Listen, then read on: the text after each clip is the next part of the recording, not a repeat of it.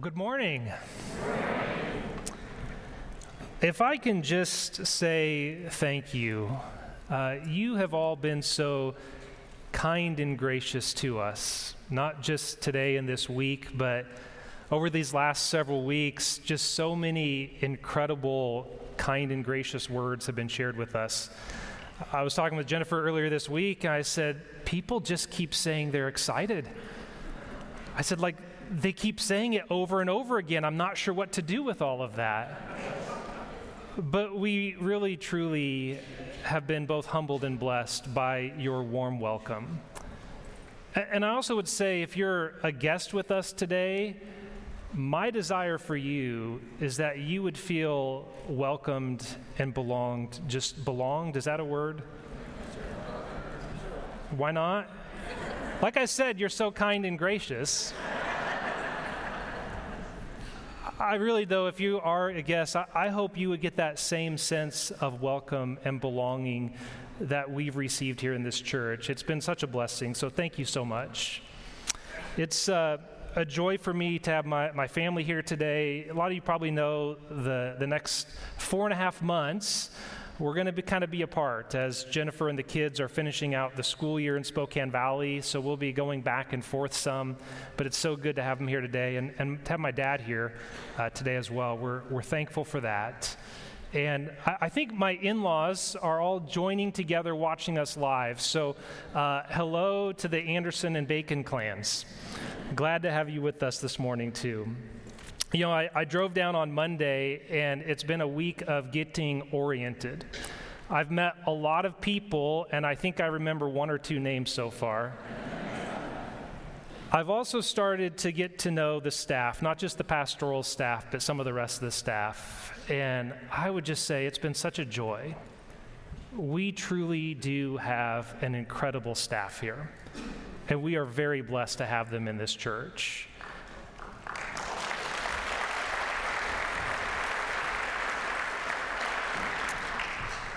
And I've enjoyed getting to know them and am looking forward to continuing to get to know them and all of you more.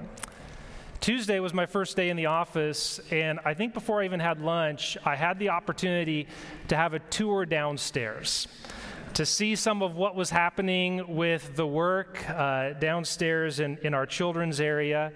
And I believe we have our children with us in service this morning.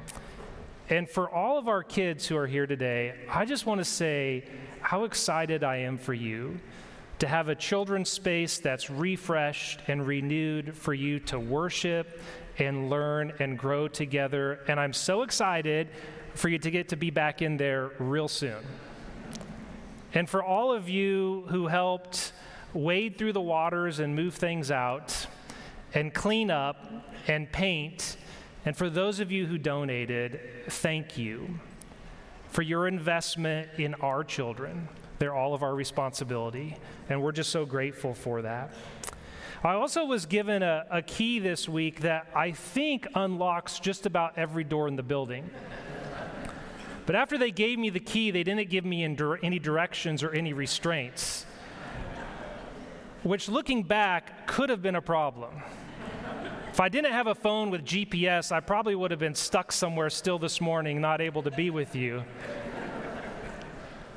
But I did discover, I think there's something like 100 doors on the outside of this building.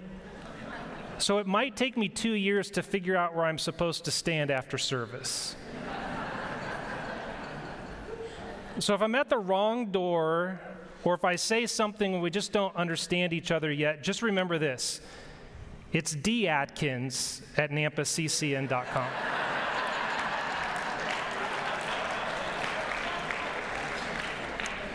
I think there was some miscommunication 2 weeks ago.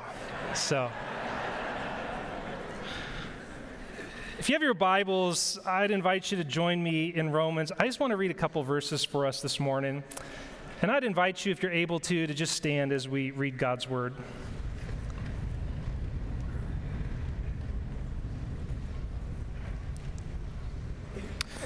So, brothers and sisters, because of God's mercies, I encourage you to present your bodies as a living sacrifice that is holy and pleasing to God. This is your appropriate priestly service. Don't be conformed to the patterns of this world, but be transformed by the renewing of your minds, so that you can figure out what God's will is, what is good and pleasing and mature. This is the word of God for the people of God. And we all say to... So where I came from, people didn't know that. So I would say, and we all say together, and then everyone would say, thanks be to God. And that's been my routine for the last 5 years. But thanks be to God for his word today. Amen? You may be seated. Have you ever celebrated a holiday with family that's not your own? I mean, even if it's good friends, maybe you've celebrated a holiday with some good friends, and they have extended family who joins for the gathering that you don't know so well. If you've ever been in a situation like that, chances are there came a moment when something was said or maybe something was not said, and everybody just started to laugh. And you felt like you missed something. Anybody ever experienced that before? Chances are what happened is twofold. On one hand, you probably didn't miss a thing. You probably heard everything that was said and witnessed everything that happened. But you also probably missed a whole lot. Because there's so much about communication that isn't just what happens in the moment. It's surrounded with everything else that goes with it. The history, the stories, the memories, the personalities, all of that. So I want to kind of take a little different approach today. I really just kind of want to share a few stories with you today. I think stories help us get to know one another. They do help with that. But I also believe that stories are powerful. I think that stories have the power to shape us and inform us. For one, this faith that we proclaim is an embodied faith.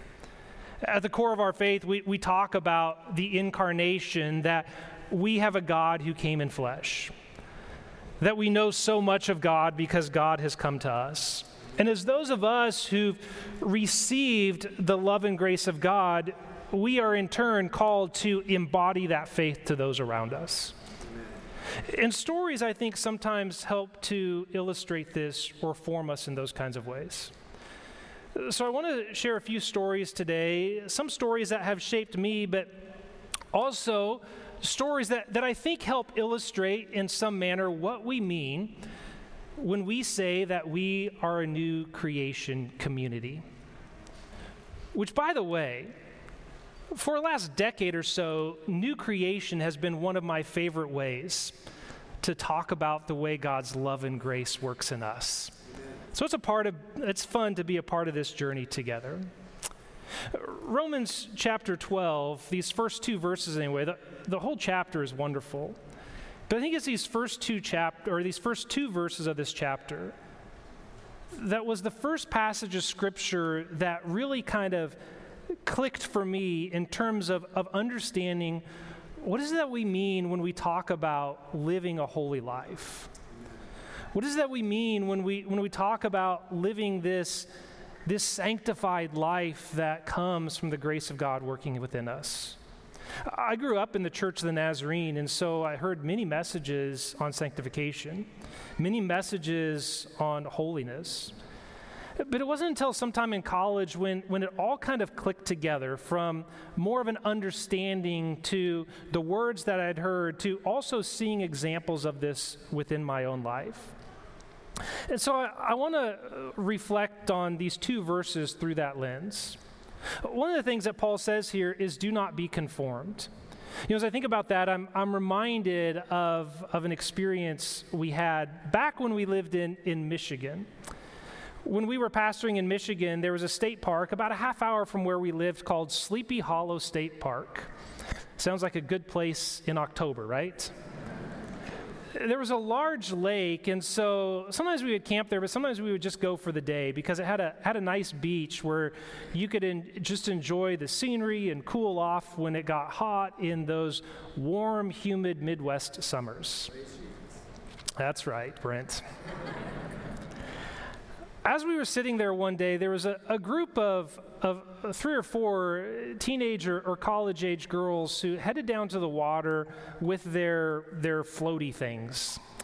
And they got in the water, and they started to float in the swimming area, and then they kind of got to the edge of the swimming area, and they went beyond the rope that was out there, and they drifted a little farther, and they were just enjoying the day. Well, after a little time, I looked out, and they'd kind of gotten a little bit farther out beyond the swimming area. And the thing was, it was fairly breezy that day. But at first, I don't think they thought much of it, because in the warm humidity, a breeze feels pretty nice. But eventually that breeze caught them and started to push them a little farther, and I noticed about the time this happened, they didn't notice for a little bit longer. And once they noticed, they tried to paddle in, but they were no match for the power of the wind and the current that had caught them at that time. And the wind and the current carried them to the other side of the lake. Thankfully for them, somebody in a boat saw this happen and motored over there and picked them up and brought them back to the other side of the lake. But I think that's a good example of some of the power of the patterns of the world. The currents of the world that can catch us, and sometimes, quite honestly, we get caught up in the patterns of these world. And like the wind on a hot day, it feels kind of nice at first. But they can catch us and take hold of us and carry us, and by the time we realize it, it's too powerful to overcome what is happening to us. You know, as I think about some of this, and I think about the patterns of the world that catch us and take hold of us, sometimes those are really hard to identify and distinguish because they're all around us. When I started my time at NNC, I'm older than I want to be. My first year in school, I was in a class, and one of the books we read was a book by Plato called The Republic. And in The Republic, there's a part of it called The Allegory of the Cave. Some of you are probably familiar with this. Plato gives this allegory of people who are in a cave. Let's just pretend we're in the cave today. People who are in a cave, and the back of the cave is behind where we are. It's the only opening, and all of the light that comes into the cave comes from back behind. And everybody who is in the cave is fixed in a manner just like all of you are, where you can only see the back wall of the cave. But as the light comes in from the back, there are people who pass by, people riding bikes and walking dogs and throwing frisbees. And for those who are in the cave, you see the image of that, the shadows on the wall of the back of the cave. And Plato says, imagine that you'd spent your entire life in that cave, and all you'd ever seen was the shadows on the wall. And then he says, imagine that there was somebody from within that cave who got loose and who went out and who realized that out there was what was really true. And what you were seeing were just shadows of the truth all along. And then imagine how difficult it would be for that person to come back in and try to convince everyone else that what you are seeing is a mere shadow of the truth. You know, it's helped me think about some of the power of the patterns of this world. The things of this world are just shadows of the truth of God's gospel. But for those who've only ever known the shadows, it's so challenging to see what is true. One of the reasons it's so challenging to see what's true is just like in Plato's allegory of the cave, there's nothing we can do to turn ourselves around or to free ourselves. That transformation only happens by the grace of God. Amen? But when Paul calls us to be transformed, he's not saying that we have to do this through our own strength and power. He's saying that God has loved us so much that Christ became like us so that we could become like him. That we could be transformed, changed, become the new creation. As a result of this, Paul encourages us to offer our bodies as a living sacrifice. I realize sacrifice is not a four-letter word, but for many in our culture, it could be a four-letter word.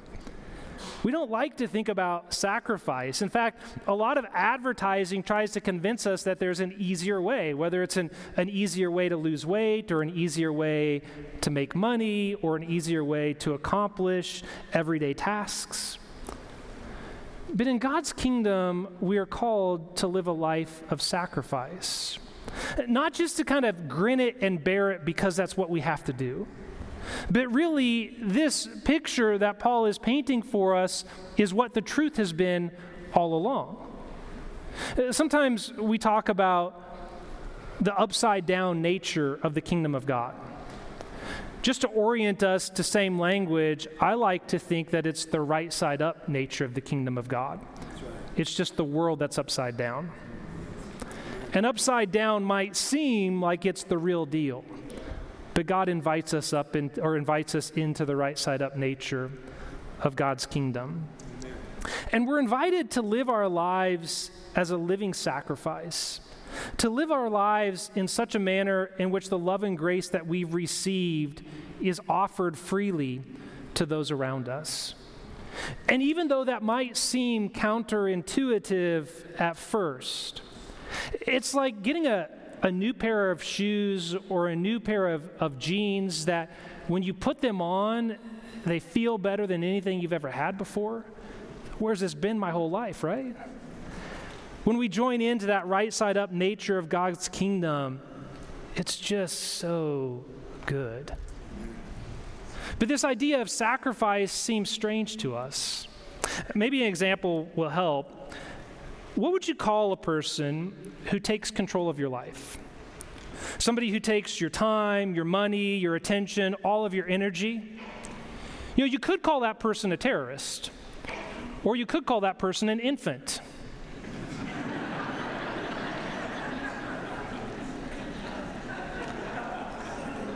If you've ever had a child, you know that it changes everything.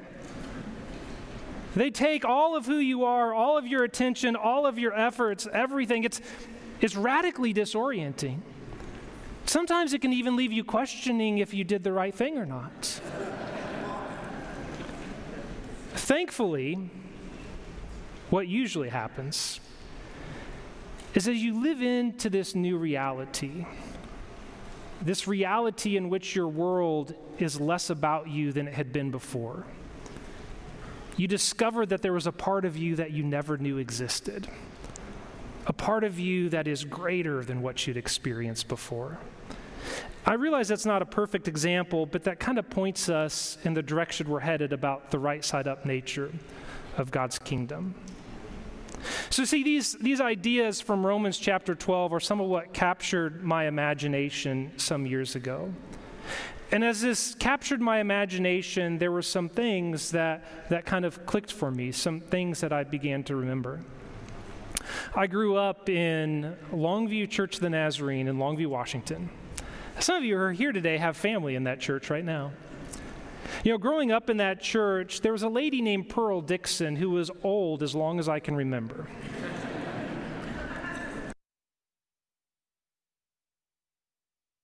We'll talk about that some other time.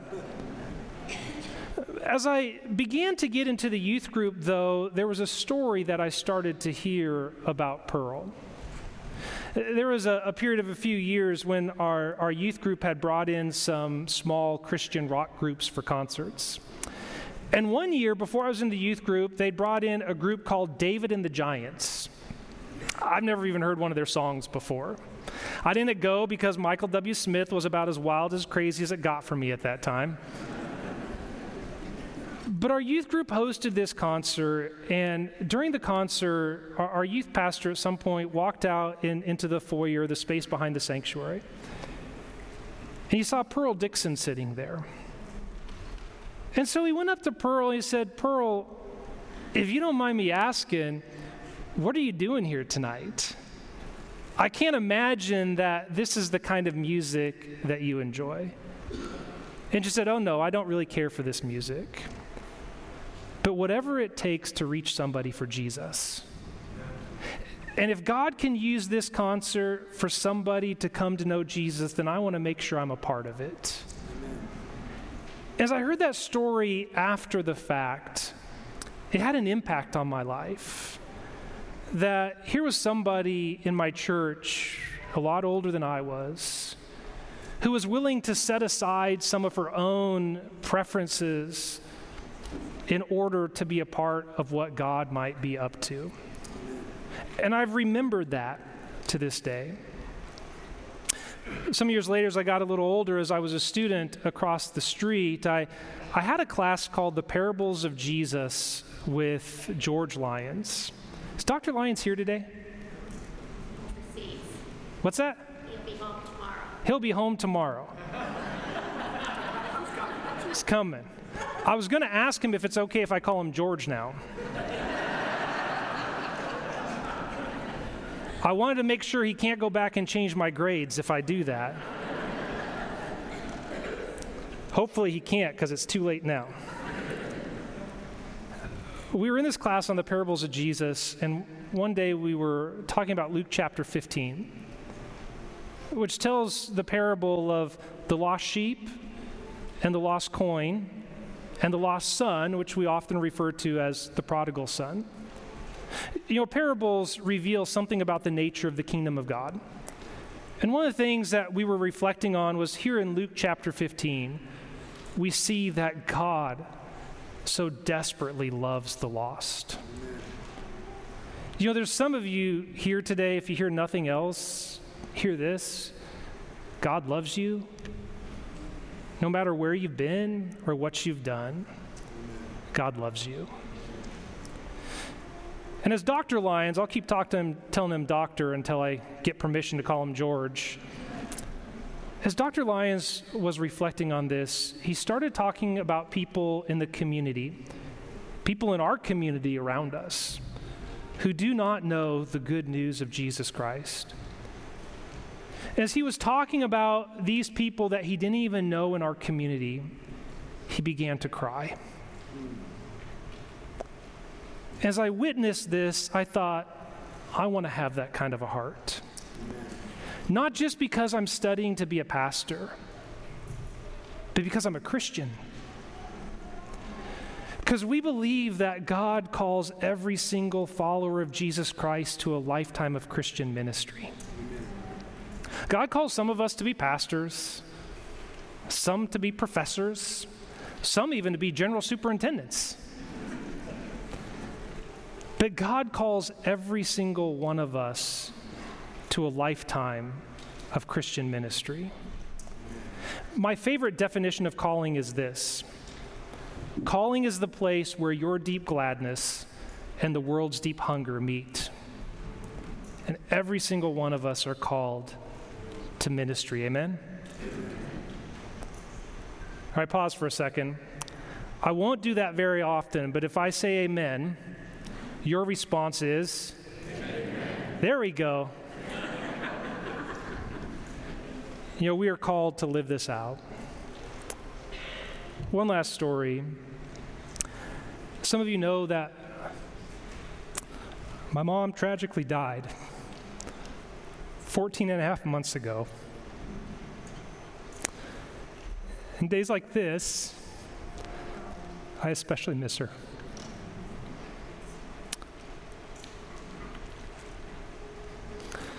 The first weekend of November that year, my mom was inducted to the Oregon State University Athletic Hall of Fame.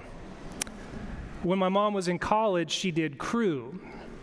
Some of you have either read the book or recently seen the film Boys in the Boat.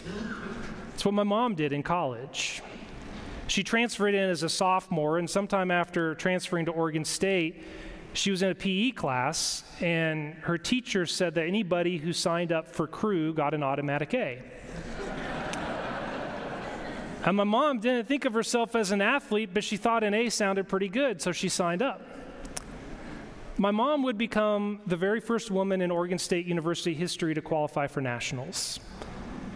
And in 2 years, she was a 3-time medalist, meaning she placed in the top 3 at nationals. There was a fourth time that she finished second. She actually rode with a woman from Cal, and they'd never rode together before, and they placed second at nationals. But because they were from different schools, it didn't count. But when I heard that story about my mom, I thought that sounds a lot like her, able to work with anyone and everyone and get along. So my mom was inducted to the Oregon State University Athletic Hall of Fame on a Saturday evening. That following Wednesday, my mom and dad drove over to our house to watch our kids so Jennifer and I could take a weekend away. And shortly after arriving, my mom had some very minor stroke-like symptoms. So minor, in fact, that I called a nurse from our church to say, what should we do? And she suggested we go into the hospital, so we did, and they diagnosed her with a really minor stroke. They said, though, these kinds of strokes can come and go and sometimes get worse, and since there was no bleeding, they suggested that we give the clot-busting medicine. Unfortunately, my mom had a very severe reaction. She had a major hemorrhage. And in spite of immediate attention and intervention, she died 2 weeks later, November 23rd, the day before Thanksgiving. I officiated her memorial service, one of the greatest blessings and also most difficult things to do. And even then, even after knowing my mom my whole life, I learned some new things about her. One of the things I learned is that when my parents moved to Longview, my mom was offered a job at Columbia Heights Elementary, the same elementary school my sister and I would later attend. I knew that after my parents were first married, when my dad was in grad school, my mom taught in the Corvallis area. But I also knew she'd never taught when they moved to Longview. What I didn't know was, at that time, my parents were hoping to start a family. But things weren't going quite as smoothly as they hoped. Some of you here today know that struggle. And my mom was offered a job teaching at Columbia Heights Elementary. And my mom loved kids. And she loved teaching kids. But what she loved most was teaching kids about Jesus. And it just so happened that at that same time, there was a local chapter of Child Evangelism Fellowship that was starting in the Longview area. And rather than taking a job to collect a paycheck, my mom wanted to donate her time to teach children about the love and grace of Jesus Christ. My mom was involved with Child Evangelism Fellowship for over 50 years. In fact, when I was in fourth grade, the local chapter there was in need of a director, so my mom agreed to be the temporary director. And she served as the temporary director for the next 26 years. Over the years, my mom literally taught tens of thousands of children about the love and grace of Jesus Christ. She also taught hundreds of adults how they in turn could do the same. At my mom's memorial service, there were people who came from as far north as the Canadian border and as far south as Central California just to be there that day. There were other people from around the country who tuned in to the live stream, and there were even people watching live from as far away as the country of Madagascar. The reason they did that is because they had experienced God's love poured out through my mom. So why do I share all of this about my mom today? Well, it's a big part of my life, especially recently. I wanted you to know that. But for me, my mom has also been one of those people who's been an example to me of God's love poured out to those around us. And the reason my mom lived in such a way in which she so freely gave love to those around her is because she had so freely received God's love in her life. I realize today, there's some of you here today who don't feel very lovable. And I just want you to know, God loves you so much. God loves you greatly. Maybe the greatest example we see of God's love poured out for us is what we've seen through the cross. As he who was without sin took our sins upon himself so that we might be set free. I also realize that there are some of you here today who maybe feel stuck in the patterns of the world, as if that wind has caught you and there's now nothing you can do about it. And the same God who loves us so greatly has offered us his love and grace that can set us free when we're stuck in the patterns of this world. So our lives can be transformed and we truly can be a new creation. And I know that sometimes when we hear things like that said in church, it almost seems a little too difficult to comprehend. And it should, because it is. I'll be the first to tell you, I can't explain all of that to you, but I would invite you to experience it for yourself, to experience the new life that comes through Jesus Christ. I also realize there's many others here today who you've experienced the poured out love of Jesus Christ in your life in a deeply personal and meaningful way. And I just want to remind you that our lives were never intended to be a bucket or a bowl in which we try to collect as much of God's love and grace as we could. Our lives were meant to be more like a conduit through which God's love and grace can pour. See, the reality is God never stops pouring out God's love and grace into our lives. And we can never be more generous with love and grace than God is generous with us. So may we not hold that to ourselves. In just a few moments today, we're going to share together in a simple meal that we call the communion meal. And for those who are helping us, you can go ahead and start making your ways forward. You know, as we share regularly in this meal together, it's a reminder of that poured out love and grace of Jesus Christ. But it's more than just a reminder. This is a means of grace. This is one of the ways in which we experience that poured out nature of God's love and grace in our own lives. And so as we sing together and as our ushers distribute the elements, I'd invite you to receive that and hold on to that till everyone's had a chance to be served. But as you receive that bread and that juice, be reminded of the generous love of God that sets us free and that is poured into us so that it might flow out of us.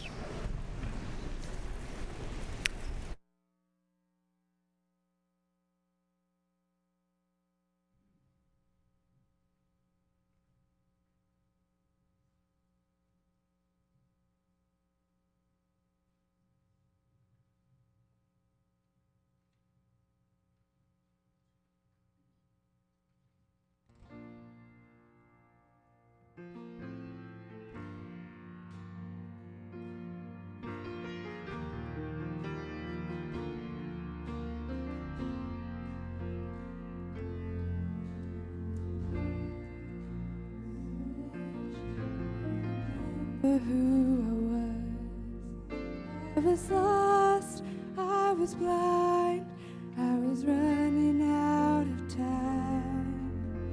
Sin separated, the breach was far too wide. Far side of the chasm, you had me in your sight, so you made a way across the great divide, left behind heaven's throne to build it here inside.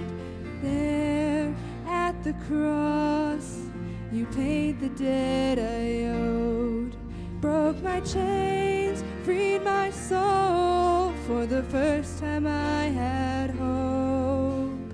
Thank you, Jesus, for the blood applied. Thank you, Jesus, it has washed me white. Thank you, Jesus,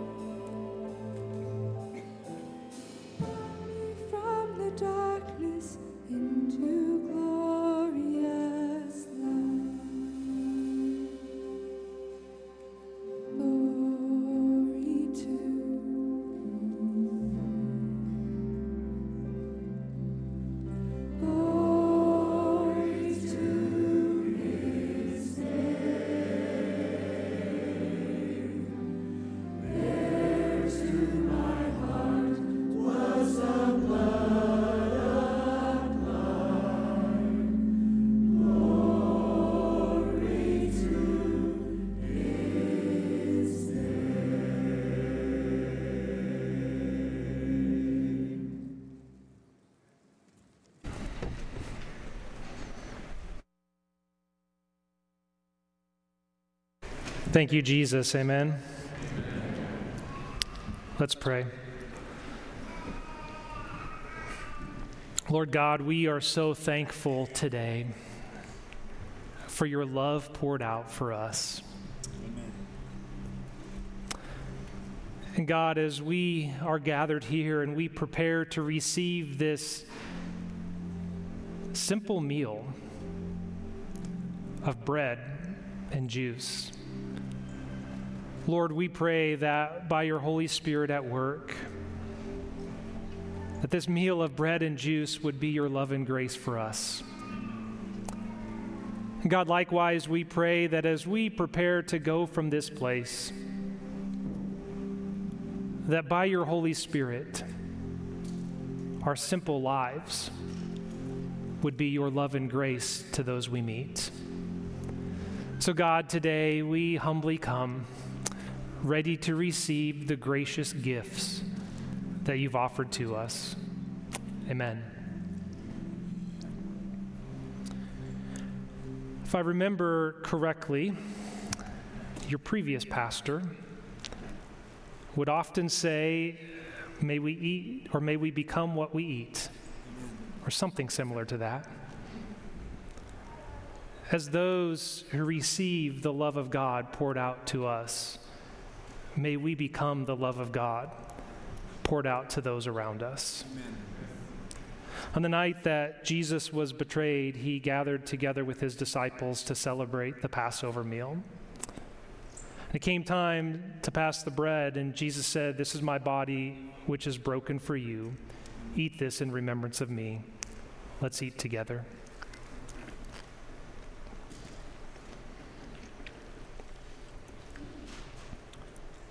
Later in the meal, it was time to pass the cup. And Jesus said, "This is my blood, which is shed for you, part of the new covenant. Whenever you eat of the bread or drink of the cup, do so in remembrance of me, and always give thanks." Let us drink together.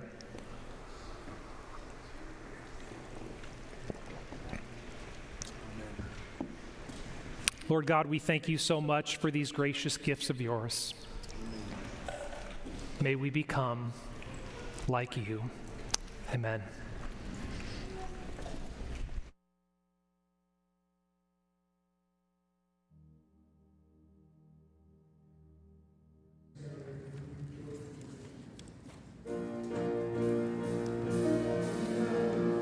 There is nothing stronger than the wonder-working power of the love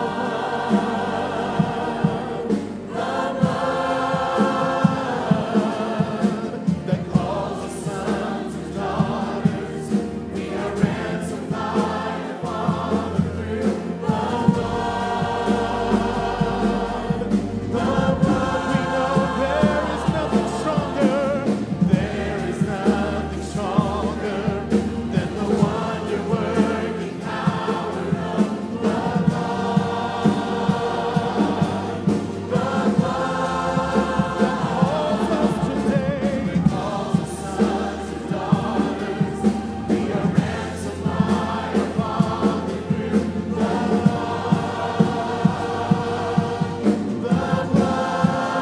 We say thank you, Jesus. Jesus, for the blood applied. Thank you, Jesus, has washed me white. Thank you, Jesus, you have saved my life. We are thankful, Lord. Brought me from the darkness into glorious light. Congregation, sing that hymn together. Glory, glory to His name. We sing glory.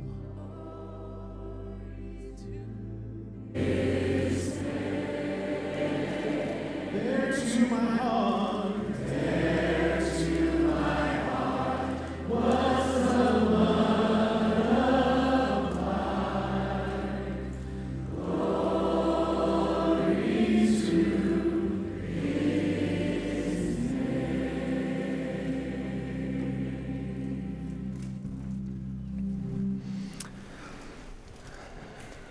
For the last 2 years in Spokane Valley, we've done the same benediction together, a responsive benediction. And just so I could feel a little normal today, I asked if we could do that today. So I'd invite you to join me for our benediction today. As we go today, we acknowledge that we can't live godly lives. We can't be the love and grace of God poured out through us, through our own strength and power. We need God's grace, and we also need one another.